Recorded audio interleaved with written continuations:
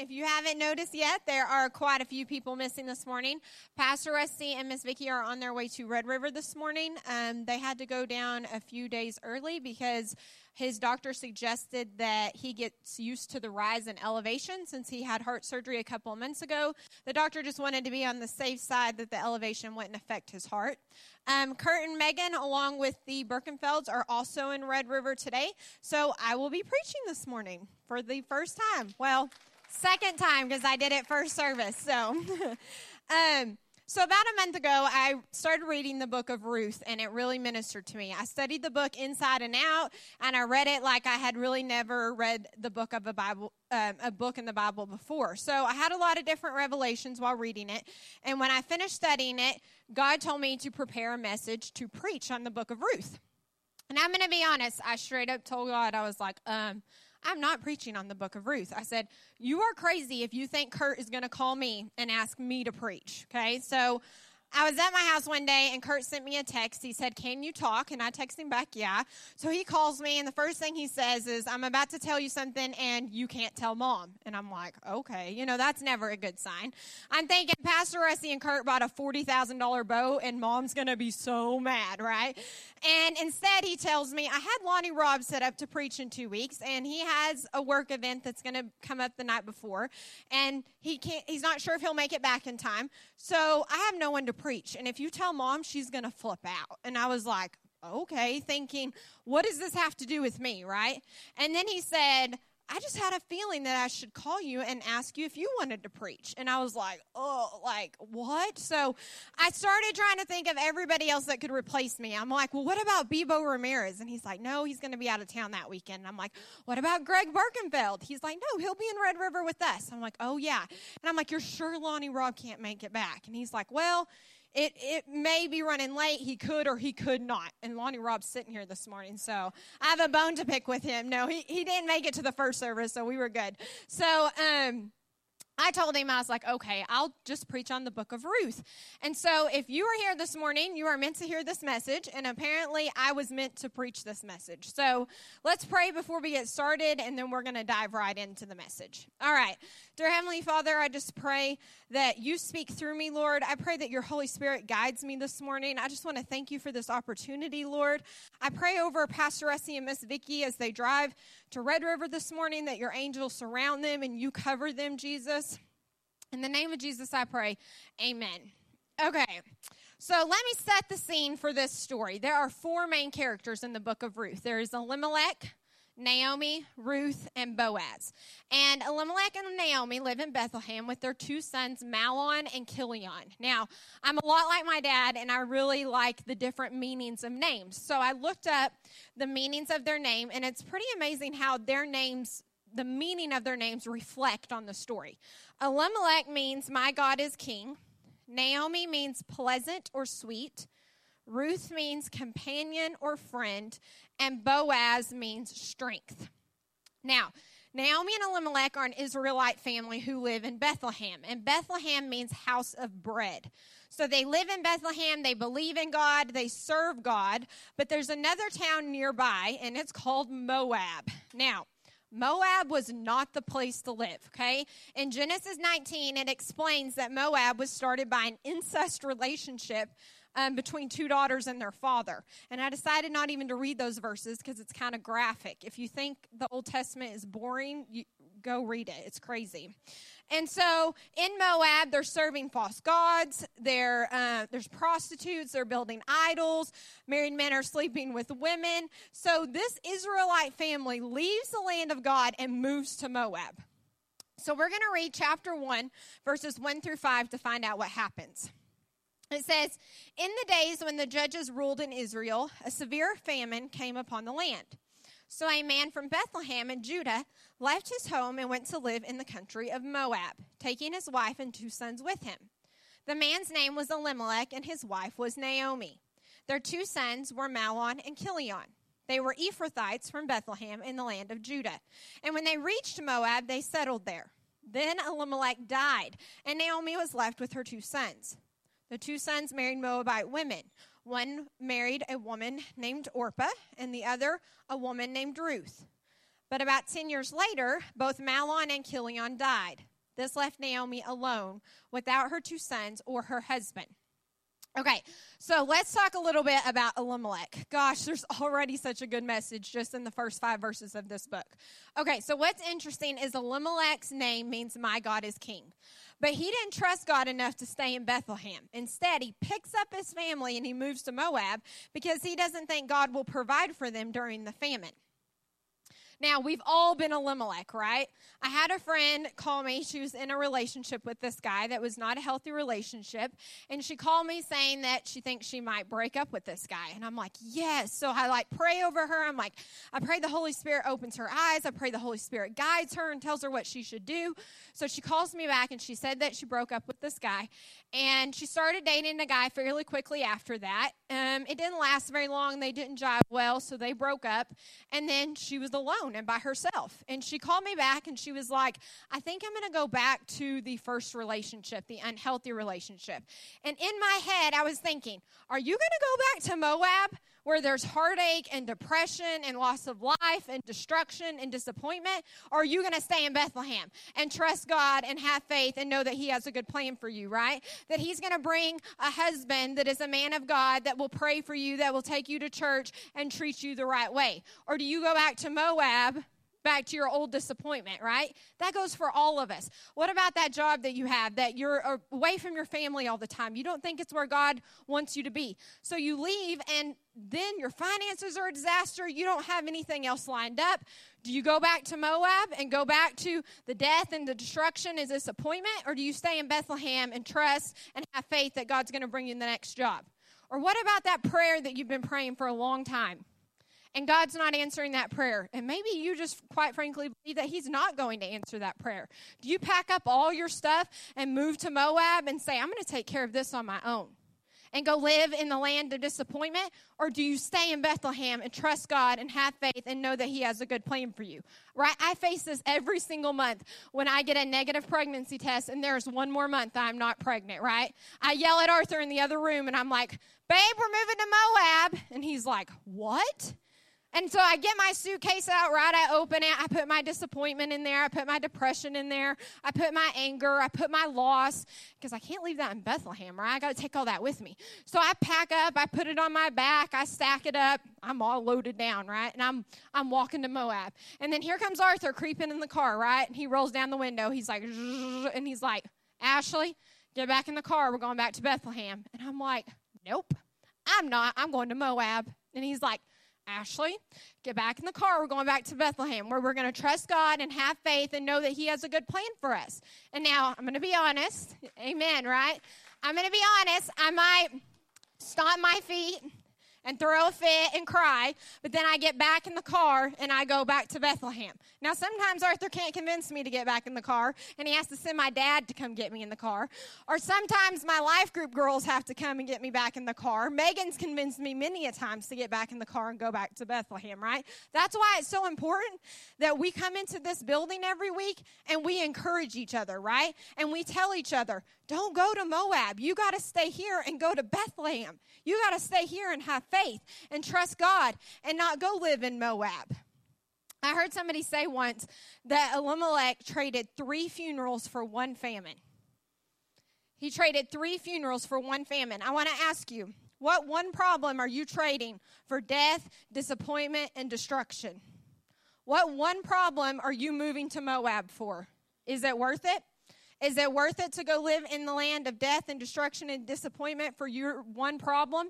I want to encourage you, if you are walking to Moab, or if you are living in Moab, or maybe you're living in a high-rise condo in downtown Moab, I want to encourage you to pack up your stuff and move back to Bethlehem, okay? Tell your neighbor, I'm moving back to Bethlehem. Now, I know what some of you might be thinking. You're thinking, Ashley, we're all Christians in here. We all live in Bethlehem. Nobody lives in Moab, okay? Let me tell you, that's not true, okay? You can be on the front row, praising Jesus, serving God, helping in the nursery, on the pulpit, and still live in Moab, right? You live in Moab in your heart, okay? My dad had every right to move to Moab. When he was in the hospital having heart surgery, His brother dies in a tragic plane crash. He gets the call that he's going to miss the funeral, right? He had every reason to pack up his stuff and move to Moab. You know what's dangerous about moving to Moab? When you move to Moab, you don't just move there by yourself. Usually you take your spouse with you. You take your kids with you. I've seen grandparents take their grandkids with them. When my dad had heart surgery, I was not afraid of the heart surgery. I knew God would take care of that. I was afraid that my dad might move to Moab, right? I was afraid that he might be so heartbroken and disappointed and discouraged and have so much fear that he would just pack up his stuff and move to Moab. So you can't serve God and live in Moab. You have to stay in Bethlehem. And what's dangerous about moving there is you take everybody with you. What's great is I know people in this church that have been to Moab and went to Moab and took their family and brought them back here to Bethlehem, right? That's what we should be doing, is going to Moab and getting our family out of there, getting our friends out of there, and coming back here to Bethlehem. Now, we're going to read verses 6 through 17, still in chapter 1 of Ruth. It says, "Then Naomi heard in Moab that the Lord had blessed his people in Judah by giving them good crops again. So Naomi and her daughter-in-laws got ready to leave Moab to return to her homeland. With her 2 daughters-in-law, she set out from the place where she had been living, and they took the road that would lead them back to Judah. But on the way, Naomi said to her 2 daughter-in-laws, 'Go back to your mother's home, and may the Lord reward you for your kindness to your husbands and to me.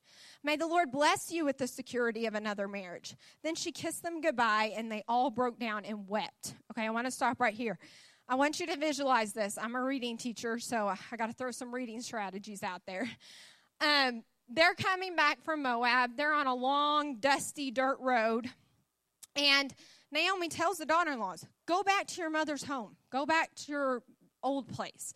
And it says that they all broke down and wept. If you can visualize this, the daughter-in-laws are clinging to Naomi. And this is a family that's been broken apart by tragedy. This would be like if Arthur died, Kurt died, and my dad died, right? Who would make me breakfast if my dad died, right? Like, that couldn't happen. So they have nothing. And so they're going, and she's like, "Go back to your family." And they tell her, "No, we want to go with you to your people."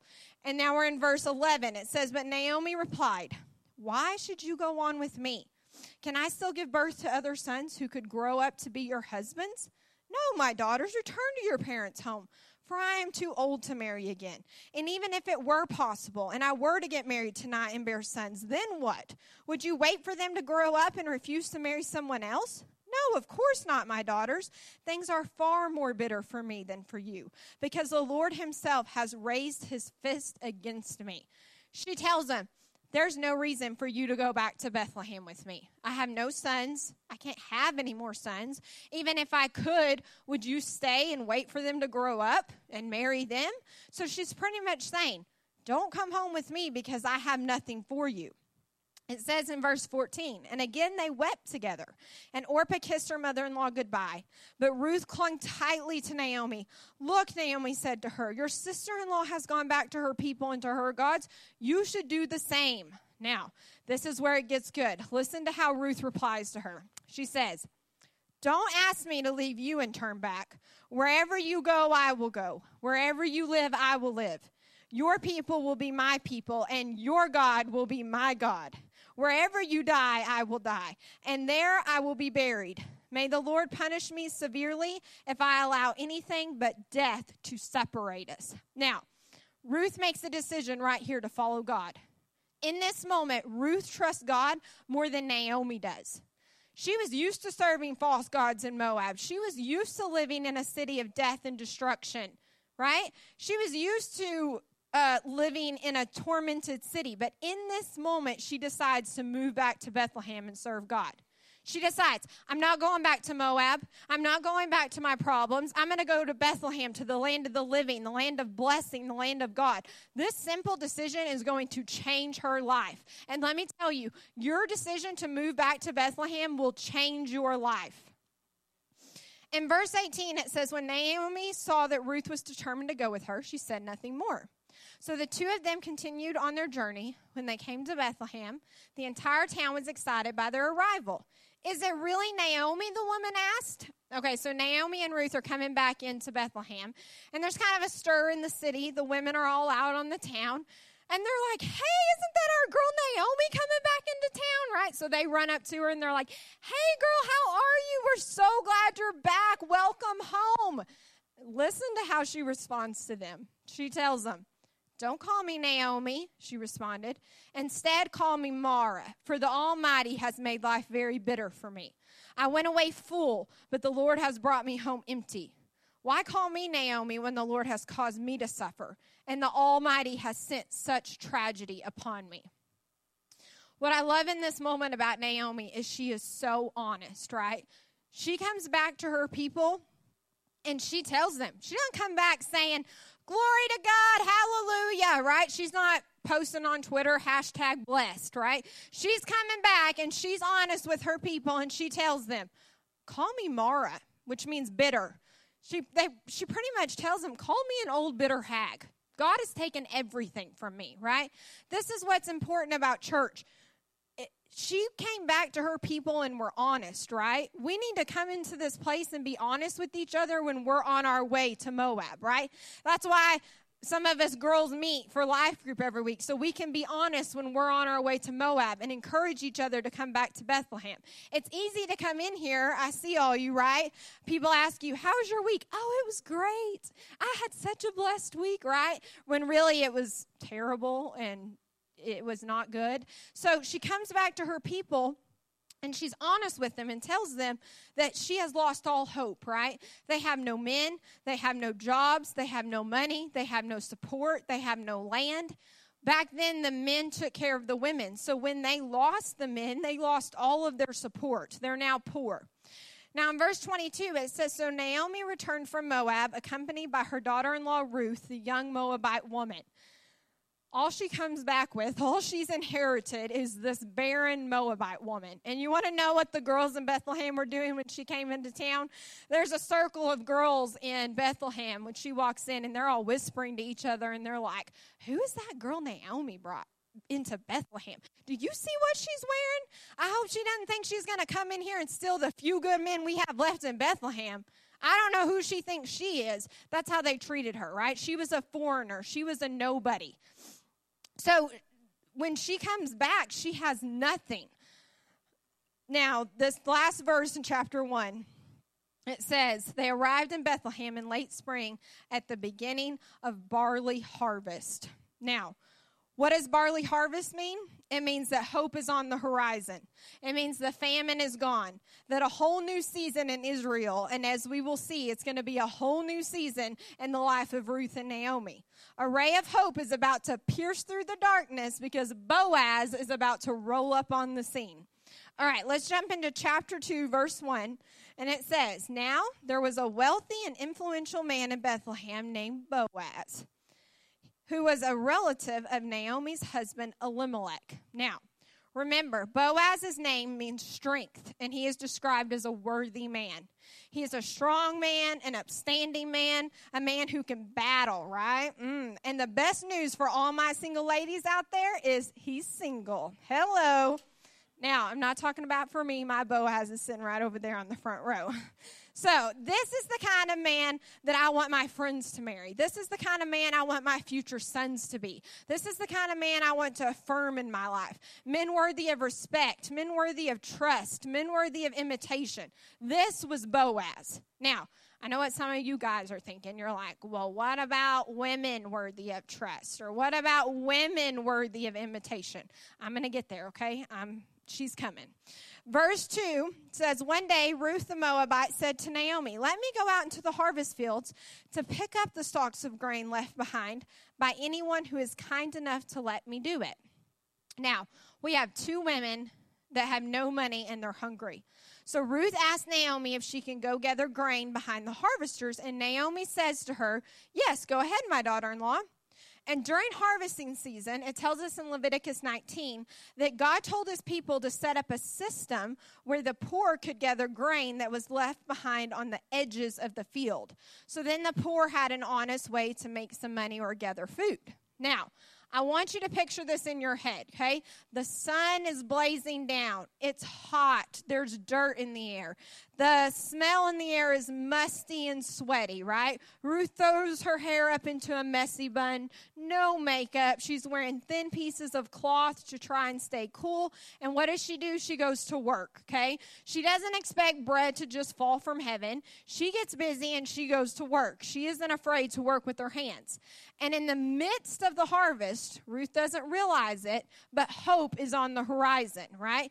You may be hopeless right now. You may be Naomi. You may have lost everything, but hope is on the horizon. Amen? All right, let's go chapter 2, verse 3 says, so Ruth went out to gather grain behind the harvesters.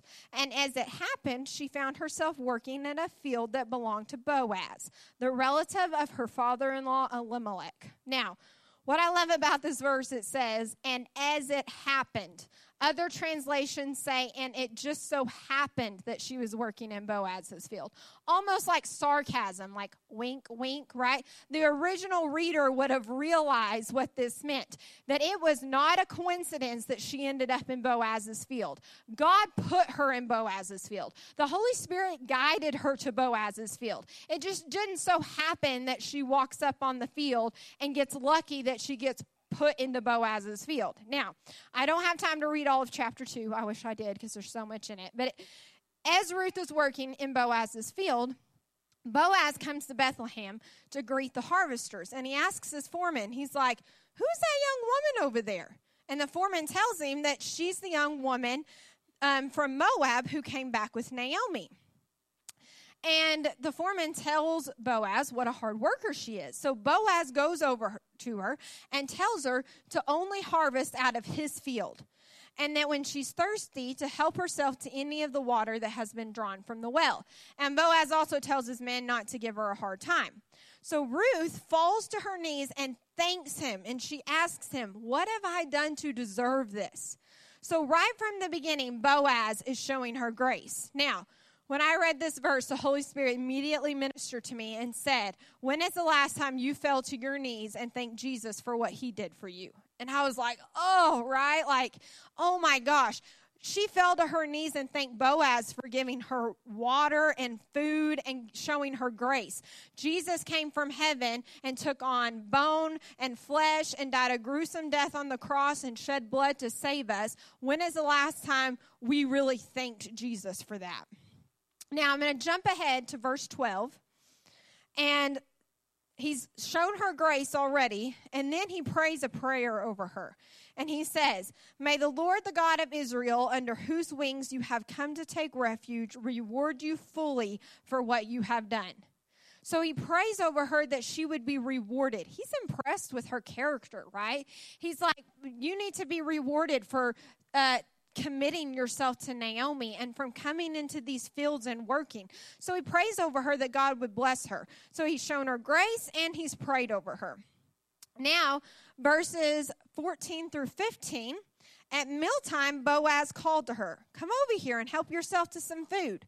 You can dip your bread in the sour wine. So she sat with the harvesters, and Boaz gave her some roasted grain to eat. She ate all she wanted and still had some left over. So now he is serving her. He's giving her food to eat. Shown her grace, he prays over her, and now he serves her. In verses 15 through 16, it says, when Ruth went back to work again, Boaz ordered his young men, let her gather grain right among the sheaves without stopping her, and pull out some heads of barley from the bundles and drop them on purpose for her. Let her pick them up and don't give her a hard time. So now he's showing her undeserved favor. So he's given her grace, he's prayed over her, he's served her, and now he's showing her undeserved favor. Now, I want to talk about who we represent in this story. This is our story. We represent Ruth in this story, okay? Ruth was desperate for a redeemer, and Boaz was Ruth's redeemer. We are desperate for a redeemer, and our redeemer is Jesus Christ. I want to encourage you, okay? Don't be afraid to come back to Bethlehem. Ruth had come back poor and dirty, had no husband, had a horrible reputation, and Boaz showed her grace, prays over her, serves her, and shows her undeserved favor. Jesus wants to do the same thing for you. He is longing for you to come back to Bethlehem. And when you arrive, he's going to show you grace, mercy, and undeserved favor. You know, Ruth was just a typical everyday woman. She didn't kill a giant. She didn't get thrown into a furnace of fire. She didn't build a boat and survive a flood. She was just an everyday woman who needed a redeemer just like us. She went to work and she needed a redeemer just like us. So I want to encourage you, if you are stumbling back to Bethlehem right now and you are broken and you are hurt and you are hopeless, Jesus is waiting with open arms for you. Let's go back to Bethlehem and have faith and trust God and know that he has a good plan for us. Amen? All right, I'm going to close in prayer and then we will dismiss. Dear Heavenly Father, I just want to pray over us, Lord, that you would open our eyes, Lord, that if we are in Moab, Lord, if we're living in the inner city of Moab, Lord, I would pray that we would open our eyes to that, Lord. I pray that you would guide us back to Bethlehem, Lord, that your Holy Spirit would guide us back to Bethlehem, Lord. And that we're in Moab, Lord, that you would minister to us, that you would show us the way to come back, Lord. Thank you, Jesus, that when we come back to Bethlehem, that you greet us with open arms and that you show us your grace and your mercy and your love. In Jesus' name I pray, amen. Thank you for joining us this morning. Thank you. Y'all are dismissed.